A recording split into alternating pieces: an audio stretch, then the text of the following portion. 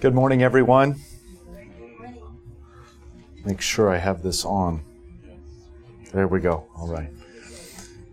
Welcome back to our study of Ezra. We are in the 4th chapter, but before we begin, let's have an invocation and prayer. In the name of the Father, and of the Son, and of the Holy Spirit. Amen. Our Father, who art in heaven, hallowed be thy name. Thy kingdom come, thy will be done, on earth as it is in heaven.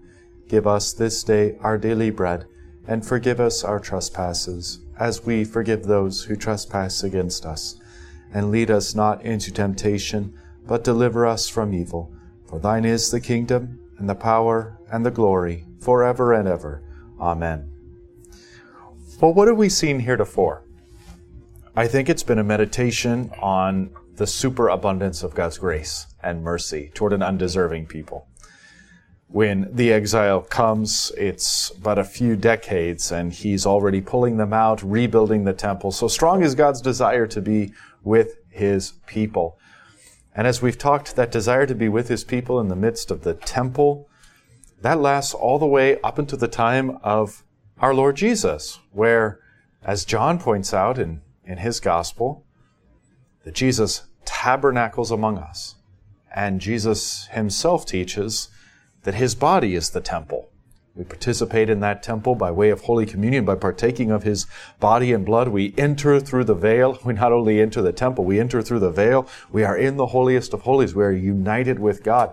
So you see this buildup from tabernacle in the wilderness to temple. The great apostasy of the people, and the temple is destroyed. A few decades pass, and God wants the temple rebuilt. That then climaxes in the incarnation and in our participation in Christ's incarnation, this new temple through Holy Communion. And all of this leading to the climax of Revelation, chapters 21 and 22. The dwelling place of God is with man. Full communion with God and between God and man. So that in a big picture is where we're going. We see God's grace and mercy. We see God working through the most unlikely of all means, turning the hearts of pagan rulers, very cruel pagan rulers, very powerful men, accountable to no one, but turning their hearts in order to serve his people. And so God being merciful to them, even over and against the unbelief, the ongoing unbelief of these pagan rulers, from Persia chiefly is what we're talking about here. And the altar is rebuilt. People are granted permission to go back. They build the altar. They're met with all kinds of hostility. And they're met with delays. And those are challenges to their faith. In many respects, they're challenges to our faith in a parallel kind of way, where we're trying to establish God's kingdom on earth and push forward the goals and the agenda of the church, the true temple that is Christ, and invite people in. And we're met with opposition and struggle and difficulty. We're not alone in that. All of God's people throughout all the ages have met with that. They remain faithful. They stay the course. They endure, and God's work is accomplished. This is why we pray in the Lord's Prayer that God's work may be done among us also. God's will, God's kingdom, that these things would be done and come among us also. They're going to come no matter what. God's not up there like, gee, I hope enough people pray so I can bring this about today. No, they're going to come no matter what, but we pray that God would have them come among us also and use and incorporate us and prosper the work of our hands in service of his kingdom. So again, just grace upon grace is really what Ezra has been heretofore. And then not without its kind of temporal challenges. As we kind of got to chapter 4, we saw that there was even this issue of like the surrounding peoples that were previously, they had inhabited the land as Judah had been exiled. Now they're coming back, and those people are opposing them, but now seeing that they have such strength from the Persian government, they're wanting to these adversaries are wanting now to ally themselves and kind of engage in a corporate program of rebuilding the temple. Of course, this is just going to bring syncretism, and it's just going to be, more of the old that got them in this mess in the first place. And so the the people of Judah who are coming back to rebuild? They say no. They say no. And of course, there's a cost to this, because then they're discouraged, then they're opposed by their countrymen in the rebuilding of the temple. All right, well, I think that takes us roughly through where we had been, chapter 4, verses 1 through 5, somewhere in that vicinity. And again, that chapter 4 is just the local peoples. Hey, if we can't participate with you, if we can't make it syncretistic, if we can't pervert it, then we're going to be against you. So maybe we'll just pick up at verse 4. Then the people of the land discouraged the people of Judah and made them afraid to build, and bribed counselors against them to frustrate their purpose, all the days of Cyrus, king of Persia, even until the reign of Darius, king of Persia. Okay.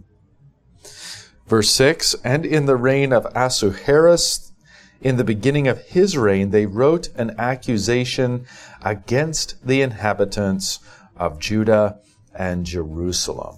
If you drop down to the study note on verse 6, you'll see there. Ahasuerus, I don't know, I'll probably pronounce his name 15 different ways, pardon me. Hebrew name of the Persian king, the Greeks called Xerxes. His dates are 486 to 465. Esther became his queen, obviously after whom the book of Esther is named. So there's a tie-in with the book of Esther, and there's a sense of just where we are in the chronology. Again, if you've got the Lutheran Study Bible, if you don't, you should. Even if you're not a Lutheran yet, get it? It's a great tool. Page 719, you've got that nice little timeline there where, of course, the Jerusalem temple is destroyed 587. Cyrus makes his decree 538. The altar is rebuilt 537. So we're between 537 and 516, where the second temple then is completed at 516. Ezra doesn't arrive in Jerusalem till later than that, 458. But then looking at that 537 to 516 view, you can see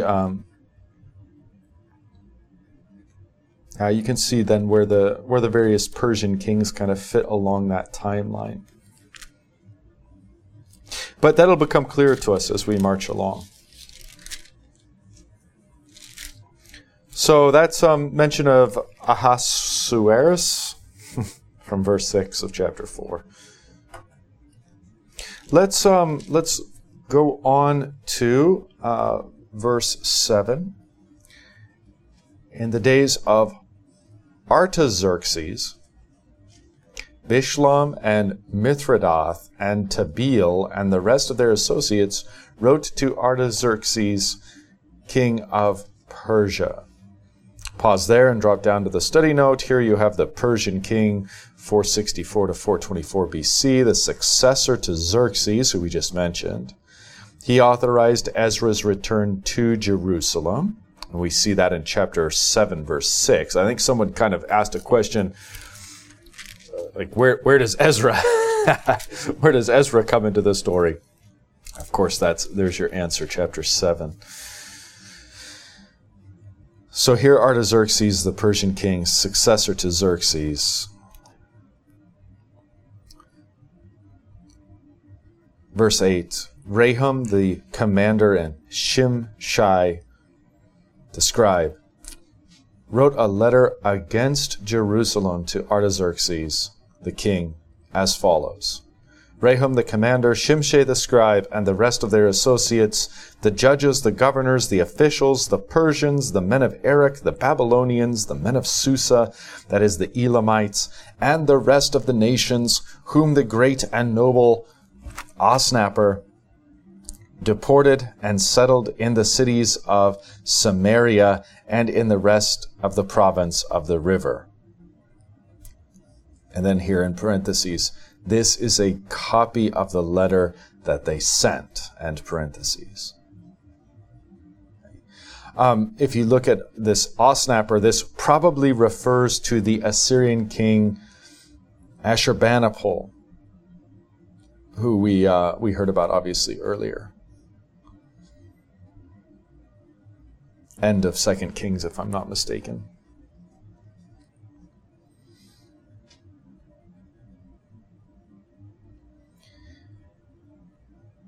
All right, so then, now quoting in verse 11, the letter, to Artaxerxes, the king, your servants, the men of the province beyond the river, send greeting. And now be it known to the king that the Jews who came up from you to us have gone to Jerusalem. They are rebuilding that rebellious and wicked city. They're probably using that in a different term, aren't they? It's interesting, because in what ways is it wicked and rebellious? Well, objectively, toward God it was. That thus it was punished. But how do these wicked people mean it? Probably like the opposite, or wicked and nasty toward us. Uncivilized in the demand for worship of Yahweh. But I have a concern, just when you read over back on 4, that the people were discouraged and they were afraid to build. And they bribed the counselors for the purpose. And then they said, okay. And then it says the rain, they begin, make accusations. So my comment is, why don't you go when the people make discouraged, why don't you beat up them people? That way you don't get the letter, and then you don't have the other problem down here with the second letter. I get the sense that they're outnumbered. So maybe beating them up wouldn't work. Unless they've got like Samson with a jawbone or something like that. That's what they need. But no, I get the sense that they're outnumbered and that there's these local hostility, and they're dealing with this bureaucracy far away in Persia, who's granted them this, but then the local rulers are opposing it, so they're making their appeal probably, and obviously the local powers are making their appeal, and so, one of the points that the study notes, they kind of make little devotional points as you go along too, and one of the devotional points is that while things may, because of Americans, our view of the separation between church and state, that American view of the separation between church and state really can lead us into some wrong theological thinking. It's not the same as the two kingdoms doctrine familiar to us as Lutherans, based on the words of Jesus, my kingdom is in this world, but not of this world. It's not identical to that. And the problem with this separation between church and state, well, as we're finding out in our own culture, it doesn't work, does it? Because you can't actually be separated. If it's not going to be Christianity, it's going to be something else. My kids have learned about all kinds of religions in school. It's just you've got a vacuum there. You can't actually have this dualism.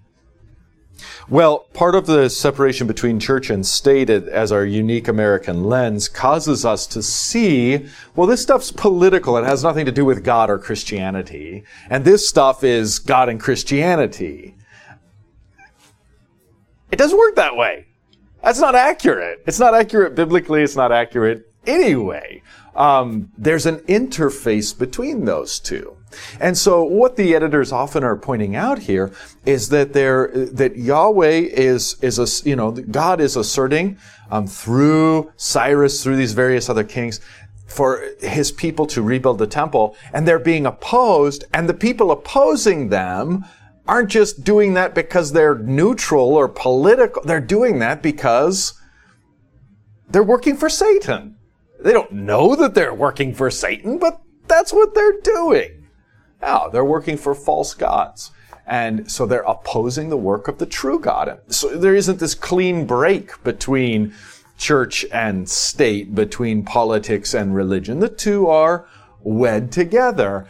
And I think that along with the editors of the Bible, the Lutheran Study Bible, it really helps us to see that the kingdom of God, the church on earth, is frequently opposed by politics and politicians and government officials.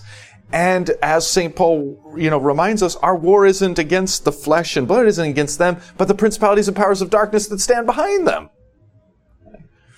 And just because our war isn't against them per se doesn't mean that they aren't involved in warring against us and making life difficult for the church. So I think one of the things we can get as a kind of a byproduct of this study, and maybe studying the notes especially, is reintegrating that view of the fact that that politics are very frequently, what we would call the left wing, are very frequently the battleground for spiritual realities, for spiritual things. So we don't want to ignore that. We don't want to ignore that. All right. So, we're going to see this theme continue of the people surrounding the temple being opposed to the rebuilding of the temple. Now, in verse 12, you have mention of the Jews, and it's interesting here because if you look at the study note on 4:12, it says Jews. This is an Aramaic term. Well, you can see it there. Yehudeah, probably the Judeans, quote unquote. Not to be confused with modern practitioners of the Jewish religion, which was a later development. And then you can see page 1079 for more on this language of Judah. So these are people of Judea, the Judeans.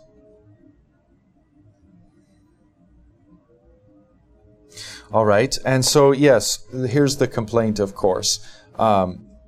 This is the latter half of verse 12, they are rebuilding that rebellious and wicked city. They are finishing the walls and repairing the foundations. Now be it known to the king that if this city is rebuilt and the walls finished, when you have the walls up, what are those for? Defending the city. You can close up the city and then and you can resist and rebel. And so that's the specter here, what's going on. And so if they get the city rebuilt and the walls are finished, guess what? That's when the rebellion's going to start.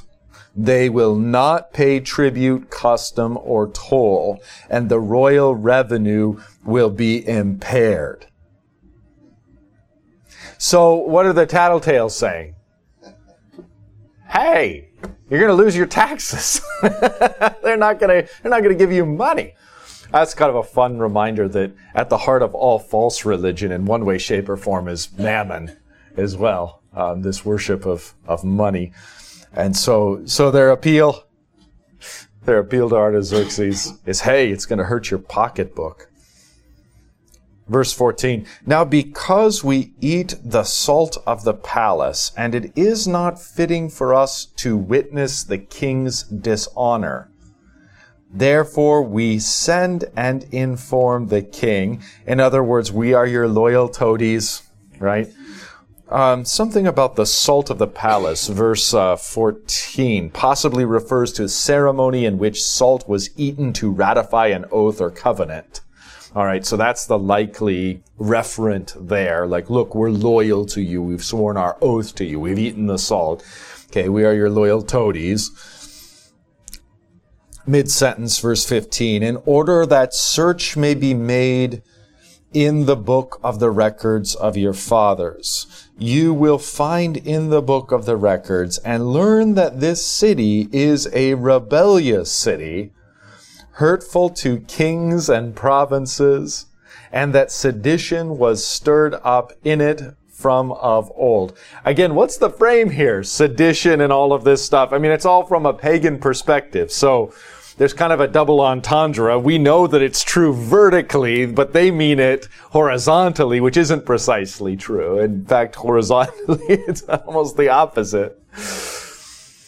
So we can see that things, labels of good and evil were as convoluted then as they are now. And of course, you have our Lord telling us very plainly, those who persecute the church will do so believing that they are doing a good thing, believing that they are serving God in doing it.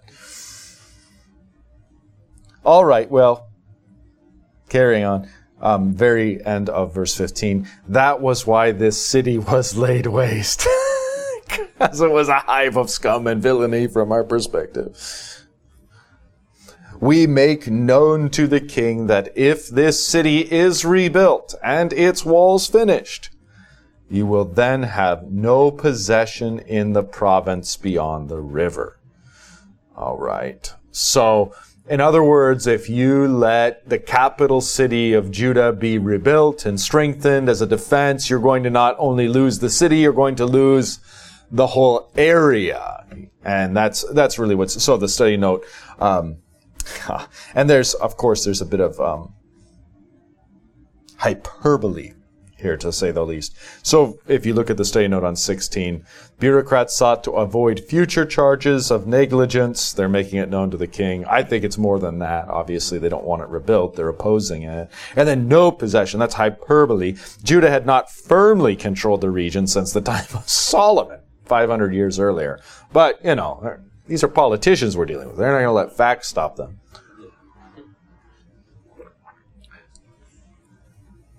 To paraphrase one of my favorite political lines ever, we believe in truth, not facts. Isn't that great? That's such a nice summary of politics. So these folks too believe in truth and not facts. They are, they're doing everything they can to sway the king. They're lying, they're deceiving, they're flexing their political muscles. Okay, that is the end of the quotation that began in verse 11. So there is the end of the letter that was sent. What does the king do? Well, we don't have to wait long. That's verse 17. The king sent an answer. Now, quoting his answer.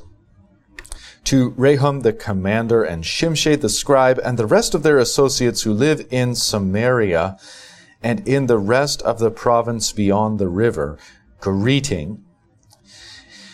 And now the letter that you sent to us has been plainly read before me.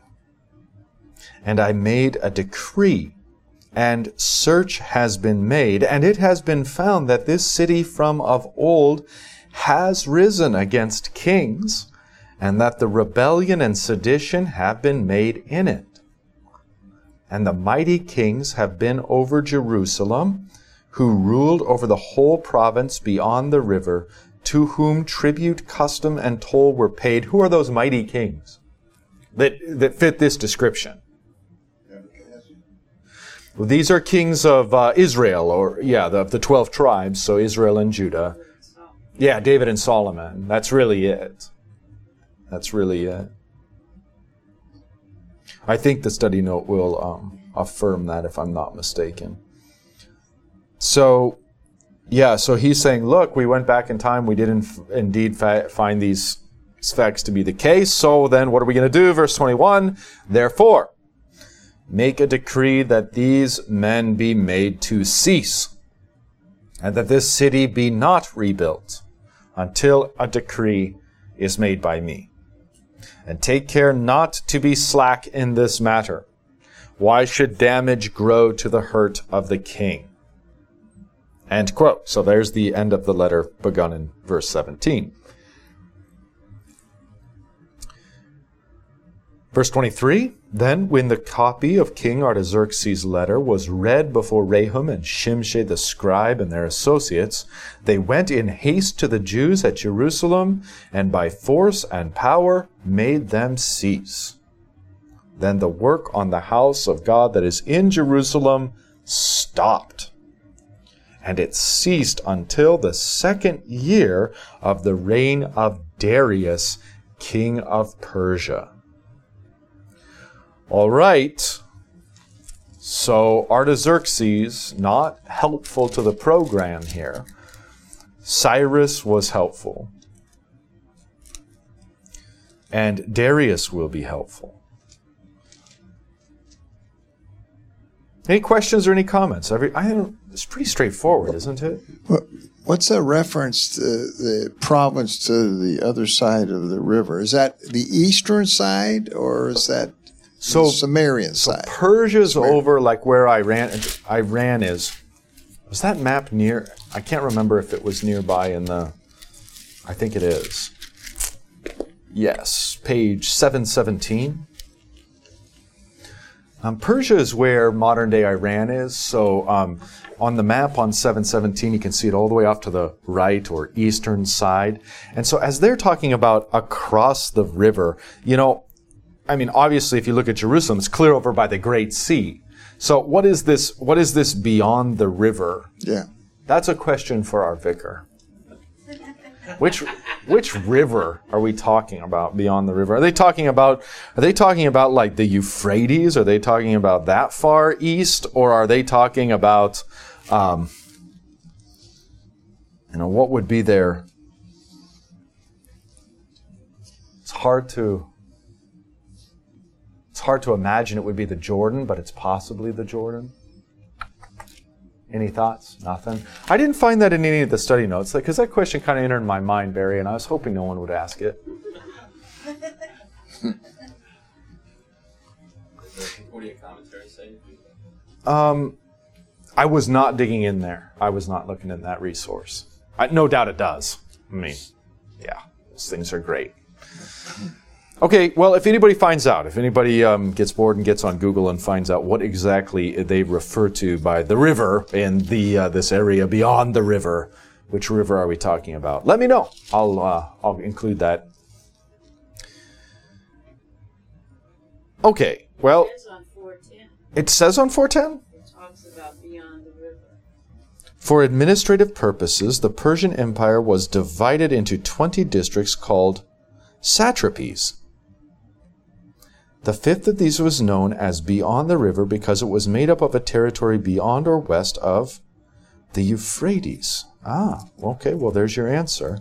Sorry I didn't see that. Let's go back to 717 and take a look. See if we can find the... So it is the Euphrates. Persia, Euphrates. I don't know. How does that make sense, though? The claim of the letter, then, is that you won't control any... Look how big that is. Maybe they're discounting the Arabian desert, which is right there in the middle. Maybe that's what they're thinking. Maybe that's like how we kind of just omit Pendleton in our thinking to the south, you know? Maybe they're just kind of omitting the Arabian desert. Because otherwise, that's weird. I mean, that's a vast area. But interesting. Does the Euphrates separate the East from the Middle East? Even in today's maps of time? I don't know. Does it? Is that familiar to It you? runs from the Persian Gulf up to present day Turkey, I guess, or something like that. Yeah, I can see that on the map. I just don't know. It says there's a note on 1 Kings 5:4 that the Assyrian and later Persian administrations would use a similar expression to describe the region of Israel in relation to the Jordan River.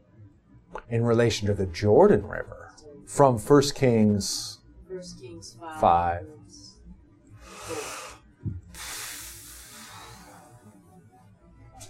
Well, now I don't want to be the one that has the microphone. So, which is it? Is it the Jordan or the Euphrates? I think that's where we began. And now the study Bible at least speaks to it, but kind of indicates maybe either one. Israel. Do you or is there one definitively? I hate to take the time for poor people listening online. But the other thing is, if you're going to do a construction project in this time, go fast.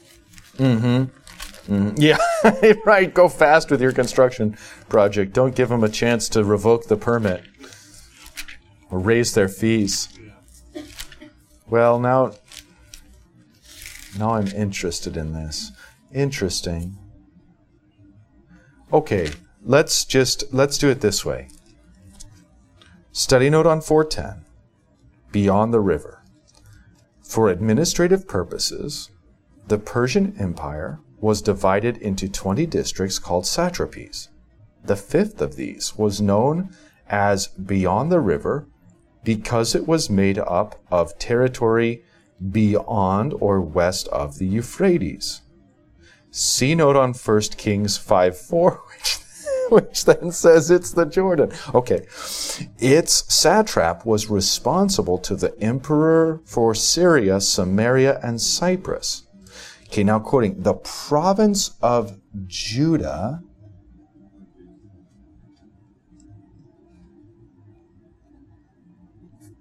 in 5:8. Okay, the province of Judah in Ezra 5:8 constituted a smaller unit of control within his satrapy. See note 2:1.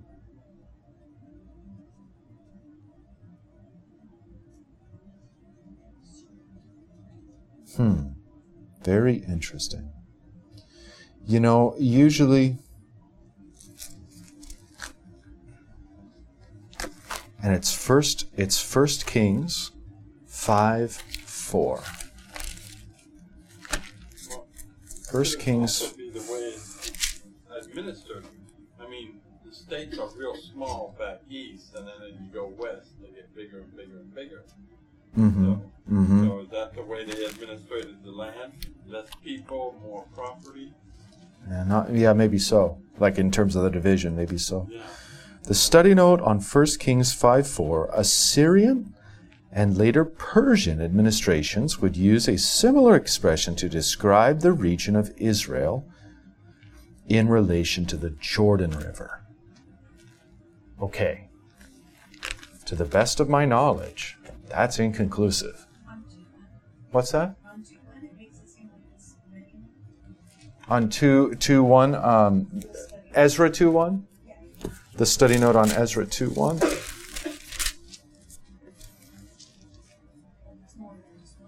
Judah.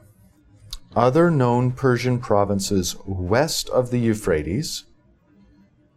So then it couldn't have just been beyond if it was the Euphrates. That leans more toward the Jordan. Yes or no? Seems to be the case. Other known Persian provinces west of the Euphrates, because then why would it be like beyond the river? That would be meaningless. Which one beyond the river? And that was kind of my point. The Euphrates seems odd because there's such a huge landmass from the Euphrates to the Mediterranean, even though a sizable portion of it's desert. Well, that data kind of tips my view toward the Jordan. That beyond the river would be the Jordan in this case, by referring specifically to Israel. They could use beyond the river for Euphrates, but then they'd be referring to multiple provinces. If they're just referring to this one, it would seem to be beyond the Jordan. There's a little bit of ambiguity there. I see our vicar left. Hopefully he ran to get a resource. We can get an answer to this question. Let's see. Okay, well, anyway, we'll just have to put the pause on that. That's, the best I can do with the study Bible is it looks like it could be either, but maybe a little more reasonable to lean toward the Jordan in regard to this beyond the river, this phrase beyond the river. But no doubt whether our vicar's looking into it now or whether he'll look into it later, we'll try to have an answer. So then back to the text, and that puts us at chapter 5. So where we left off again, Artaxerxes has said no more building, and this has been enforced, and there is no more building until Artaxerxes is out of the way and Darius is king of Persia. All right, chapter 5, verse 1. Now the prophets Haggai and Zechariah, of course, these are the authors of the biblical books under their name, and so you can see exactly the historical context into which they're preaching and writing those texts. And they've been mentioned before. When we were doing our study last week, we had cause to mention them.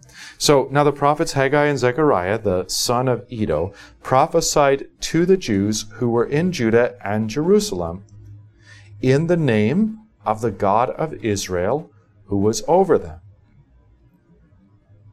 Then Zerubbabel, the son of Shealtiel, and Jeshua, the son of Jozadak, arose and began to rebuild the house of God that is in Jerusalem.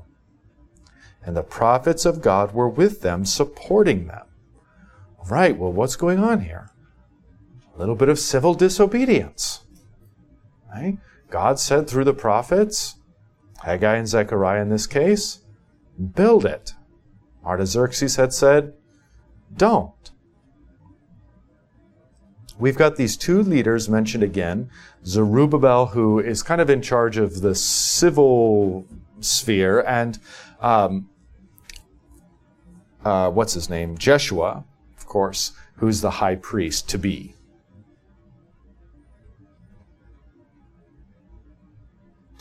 Verse 3, at the same time, Tattenai, the governor of the province beyond the river, and Shethar-Bozenai and their associates came to them and spoke to them thus: Who gave you a decree to build this house and to finish this structure? They also asked them this: What are the names of the men who are building this building? Yeah, why did they want the names? I'm going to nail them specifically. Who's on the church council? Let's get their names and go after them. Okay, verse 5. But the eye of their God was on the elders of the Jews, and they did not stop them until the report should reach Darius, and then an answer be returned by letter concerning it. All right, so here is an Old Testament expression of Peter's axiom where we must obey God and not men. And so the default is to obey civil government, no doubt about it. Romans 13, Peter has a line about this in his first epistle. So that is the default Christian position. Why? Because all authority comes from God. And we can refresh ourselves along the fourth commandment in the large catechism, and we can think of that authority on earth being established by God in the household first and foremost, where the father is the head of the house. And then that fatherhood extends out from the household in a fallen world into these two spheres. You have the fathers in the church and fathers in the state. All that authority flows down from God, and so that's to be honored. And the people in those positions are to be honored because they hold those positions, because those positions are extensions of the very authority of God. And so you can see there, we call these the three estates: the estate of the family, the estate of the state, and the estate of the church. And from these two of the three estates, you can see the two kingdoms, can't you? You can see the church and the state, and you can see those. So all of this is very helpful to keep in mind. Now, what happens, though, when in the family, in the church, or in the state, you have men contradicting God, and you have that authority, that God-given authority, being abused? Now you have Peter, we must obey God and not man. Now you have Haggai and Zechariah, build the temple anyway. And there are many examples of this really throughout the Old Testament scriptures, of subversion of authority when that authority is contrary to the Word of God. Okay?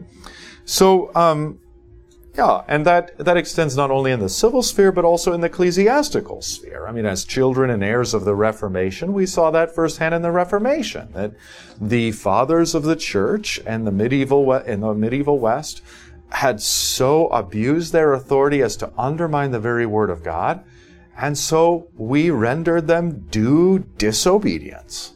We must obey God and not men in the sphere of the church. And so we have a duty to disobey those who are in authority, who are at contra purposes to the word and work of God. All right. So then, verse 6.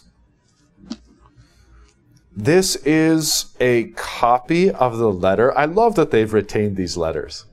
Isn't this a neat touch? These historical documents have become part of the narrative. It's like, look, you can read what was actually written. It's really cool. It's really cool. This is a copy of the letter that Tattenai, the governor of the province beyond the river. See, again, doesn't that seem to lean towards Jordan is the river? I think so. I become more and more convinced of that, but we'll let you know definitively later on. All right, so Tattenai sends this letter. He, of course, is the governor of the province beyond the river, and Shethar-Bozenai and his associates, the governors who were in the province beyond the river, sent to Darius the king. They sent him a report in which was written as follows. Now, quoting, "To Darius the king, all peace. Be it known to the king that we went to the province of Judah, to the house of the great God." Isn't that interesting? "It is being built with huge stones, and timber is laid in the walls.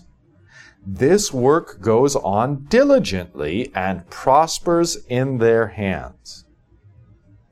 Then we asked those elders and spoke to them thus, who gave you a decree to build this house and to finish this structure. We also asked them their names for your information." Isn't this a study?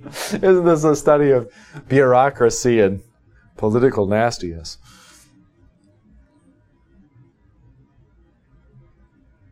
"We also asked them for their names for your information, that we might write down the names of their leaders."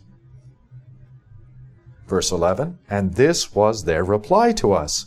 We are the servants of the God of heaven and earth." Sorry. As much as you've got authority, your authority is just a little trumped. Just a little trumped here. "We are the servants of the God of heaven and earth. And we are building the house that was built many years ago, which a great king of Israel built and finished," i.e. Solomon. "But because our fathers had angered the God of heaven, he gave them into the hand of Nebuchadnezzar, king of Babylon, the Chaldean, who destroyed this house and carried away the people to Babylonia." Okay, I love this answer.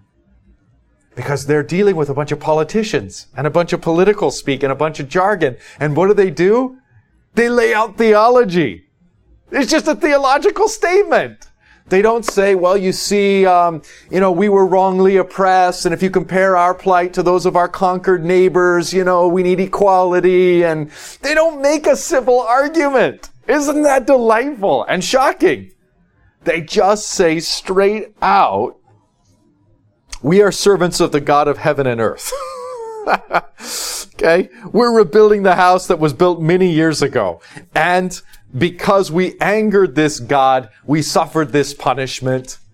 And now it is this God who is having us rebuild it. He has removed our shame. He has forgiven us, and it is being reestablished. I love this. I love this. It is just basically a proclamation of the Word of God and a complete trumping of this sort of, if you will, horizontal authority, but man to man, as just going straight to God. And, what a testimony to these pagans. So again, we'll go back. We'll look at some study notes here in just a minute.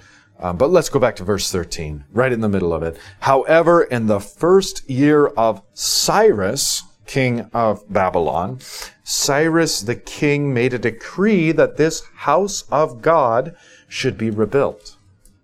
And the gold and silver vessels of the house of God, which Nebuchadnezzar had taken out of the temple that was in Jerusalem and brought into the temple of Babylon, these Cyrus the king took out of the temple of Babylon.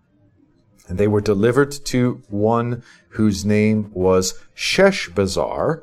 Remember, I think this is the puppet king kind of guy under Cyrus, who doesn't really do anything. Zerubbabel and Jeshua really run the show.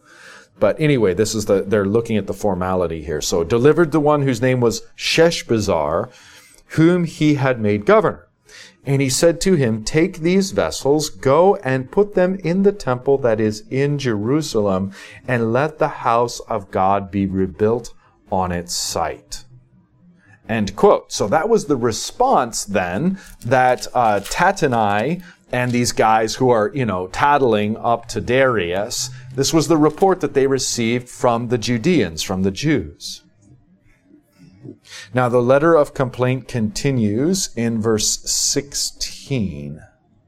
Then this Sheshbazzar came and laid the foundations of the house of God that is in Jerusalem, and from that time until now it has been in building, and it is not yet finished. No, there's the end. There's the end of the quote.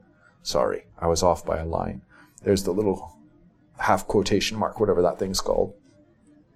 Therefore, if it seems good to the king, let search be made in the royal archives there in Babylon to see whether a decree was issued by Cyrus the king for the rebuilding of this house of God in Jerusalem, and let the king send us his pleasure in this matter.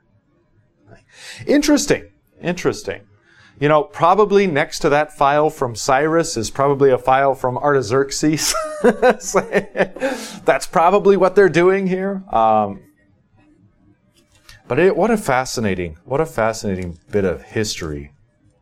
These letters just stuck right in the middle of sacred page. So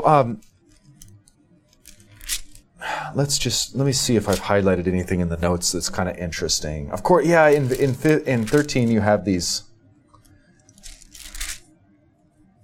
You have Cyrus referred to as the king of Babylon, which we don't want to get confused about. This is Cyrus of Persia, conquered Babylon and so called its king. And then, reference to Sheshbazzar we got. Look at the study note on 16. Cyrus had authorized Sheshbazzar to rebuild the temple, which he likely started, but work on the foundation was completed by Zerubbabel and Jeshua. There is no further mention of Sheshbazzar.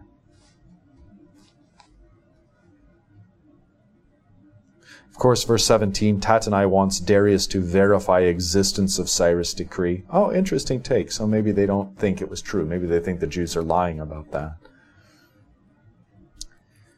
And then let's just read the little summary here. The note on verses 6 through 17. The Persian governor Tattenai discovers the truth about the rebuilding of the Jerusalem temple to the quote-unquote great God of heaven. Thanks be to God for faithful government officials who seek and report the truth. Pray for them. Vote for them. Encourage good people to seek public office. The God of heaven rules among us through faithful leaders in both church and state. The great God of our salvation cares for every aspect of our lives. O great God of heaven, work for the peace of your servants on earth. Amen.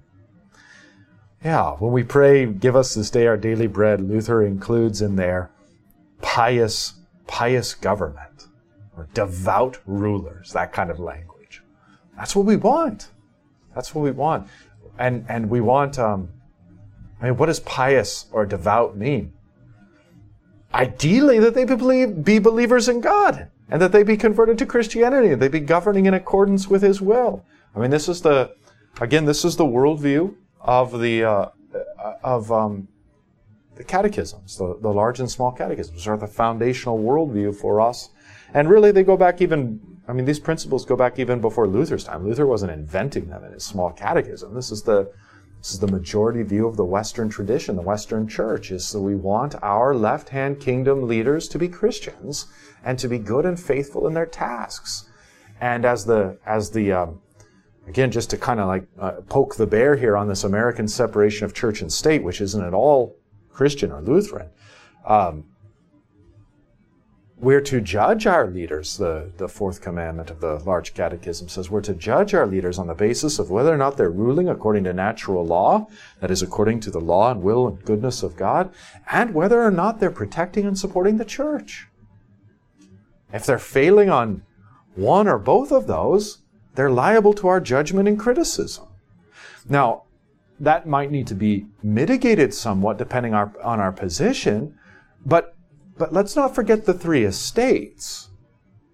The three estates grant authority to the father and head of each household to make judgments within his own household, to make those pronouncements. We want to respect and honor that authority.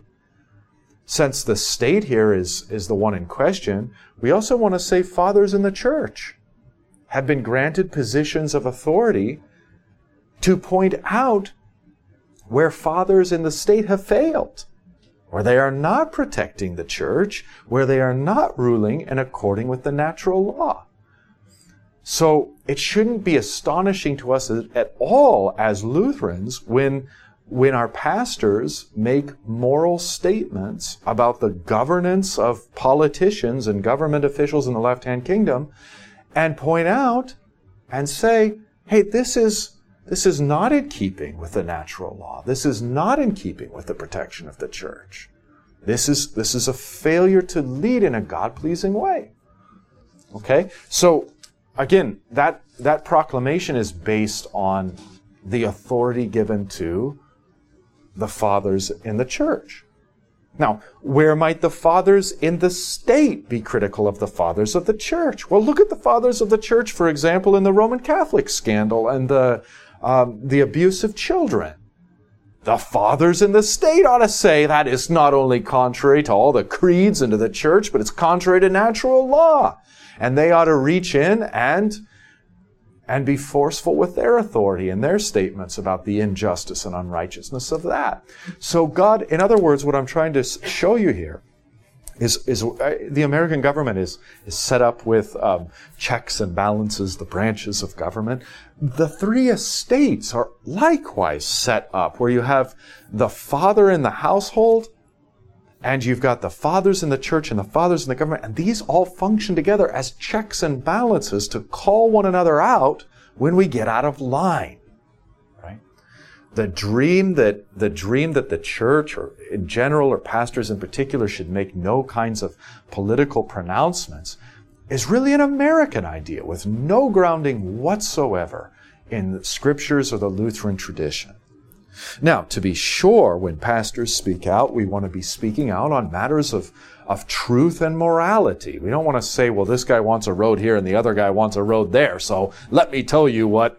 No, that's an abuse. Okay, that if we can isolate things as strictly political, then we pastors don't want to waste any time on that. But where it's matters of morality and truth, matters of God's Word, we want to speak out, and we want to speak out, again, affectionately and in love, but we want to speak out boldly and truthfully in those contexts. So I think a great example of this, generally speaking, in our time has been the president of the Lutheran Church Missouri Synod, President Harrison. I think he's done a very good job in engaging, because he has authority as a representative of our church body to speak to the abuses of certain politicians, the infringements of certain rights. And he's spoken out about these things in a firm way, but in a charitable way, in a way that isn't radical and doesn't jump to conclusions or lead us too far. But nonetheless, in a way that's faithful in pointing out some of the abuses that have occurred even in our own time. So, by the way, President Harrison has just recently written a letter to pastors and congregations. I'm still thinking of how best to share that content with our people here at Faith, but it's accessible to you online if you're interested. It just talks about everything from primarily around the vaccine mandate and concerns that people have about that on one side or the other.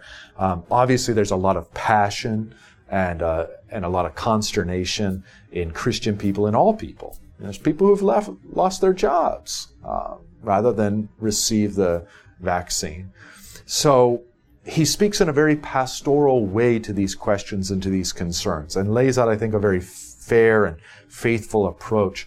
The bottom line is, let's not morally judge one another on vaccine or no vaccine, mask or no masks. Let's leave these in the realm of Christian conscience. God hasn't said, so let's leave it there. If you disagree vehemently with your brother or sister, relax. These are superficial things. These are temporal things. We can agree to disagree on those matters while retaining unity of spirit, bond of peace. Okay? And then in terms of, is it the government's role to mandate, to enforce these things? That's where I really encourage you to read President Harrison's letter, see his approach to that question. Obviously, I'll give you my own approach to that question.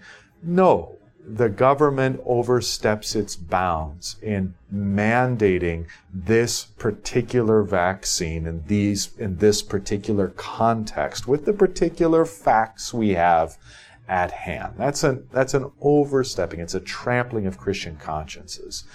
Maybe the linchpin of that is that this vaccine in particular, in its development, let's just leave it there, in its development, utilizes aborted babies, okay, in its development. A Christian can, in good conscience, stand up and say, I don't want to take that. A Christian can, in good conscience, stand up and say, I've got no problem taking that. All right, fair. There again, we're in Christian freedom. We're in the freedom of the conscience. But is it the right and role of the state to say, you must? I commend President Harrison's letter too. It's very faithful, very good, very engaging. All right, so these are some of the difficulties we find ourselves in, navigating these orders of creation, these three estates, and the authority that God has given. Wanting to be respectful to God, wanting to be respectful to authority, and yet wanting to obey God and not man.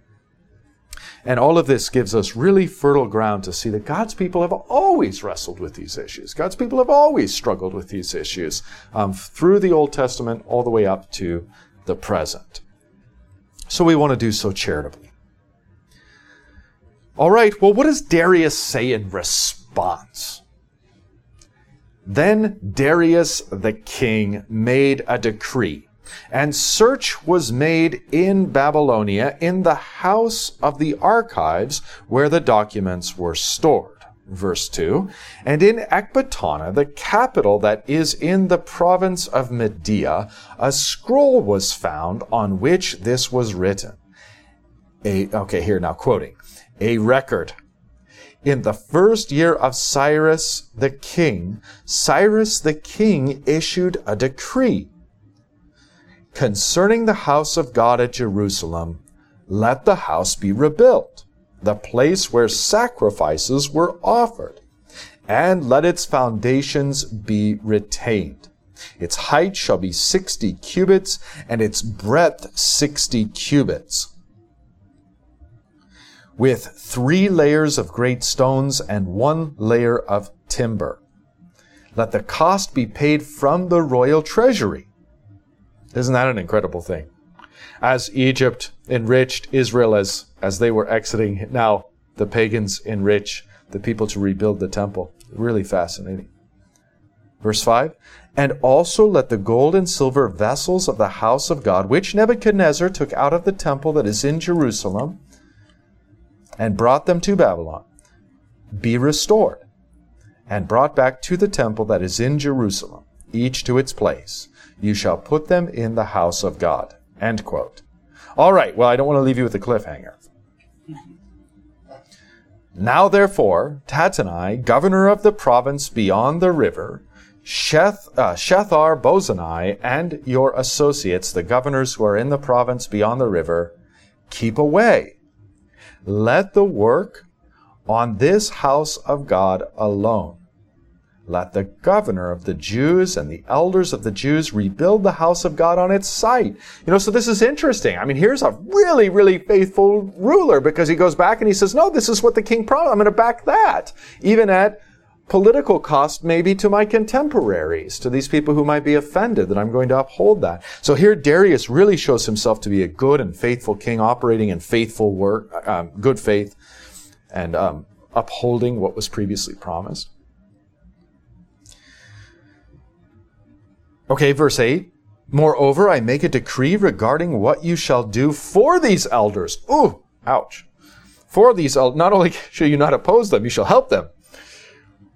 These elders of the Jews for the rebuilding of the house of God. The cost is to be paid to these men in full, and without delay from the royal revenue, the tribute of the province from beyond the river, and whatever is needed, bulls, rams, or sheep for burnt offerings, to the God of heaven, wheat, salt, wine, or oil, as the priests at Jerusalem require, let that be given to them day by day without fail, that they may offer pleasing sacrifices to the God of heaven, and pray for the life of the king and his sons. Very interesting!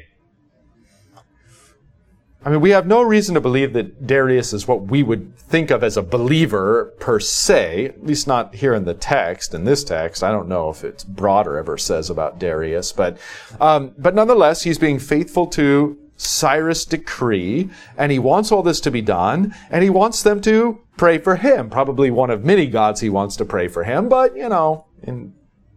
take what you can get, I guess. Okay, very fast, verse 11. Also, I make a decree that if anyone changes this edict, a beam shall be pulled out of his house, and he shall be impaled on it. Ouch! And his house shall be made a dunghill. Whew! Yeah, so nobody's going to mess with this. May the God who has caused his name to dwell there overthrow any king or people who shall put out a hand to alter this or to destroy this house of God that is in Jerusalem. I, Darius, make a decree, let it be done with all diligence. Dramatic and amazing. And as you can see from the heading the editors have chosen, the temple finished and dedicated. So it had its effect.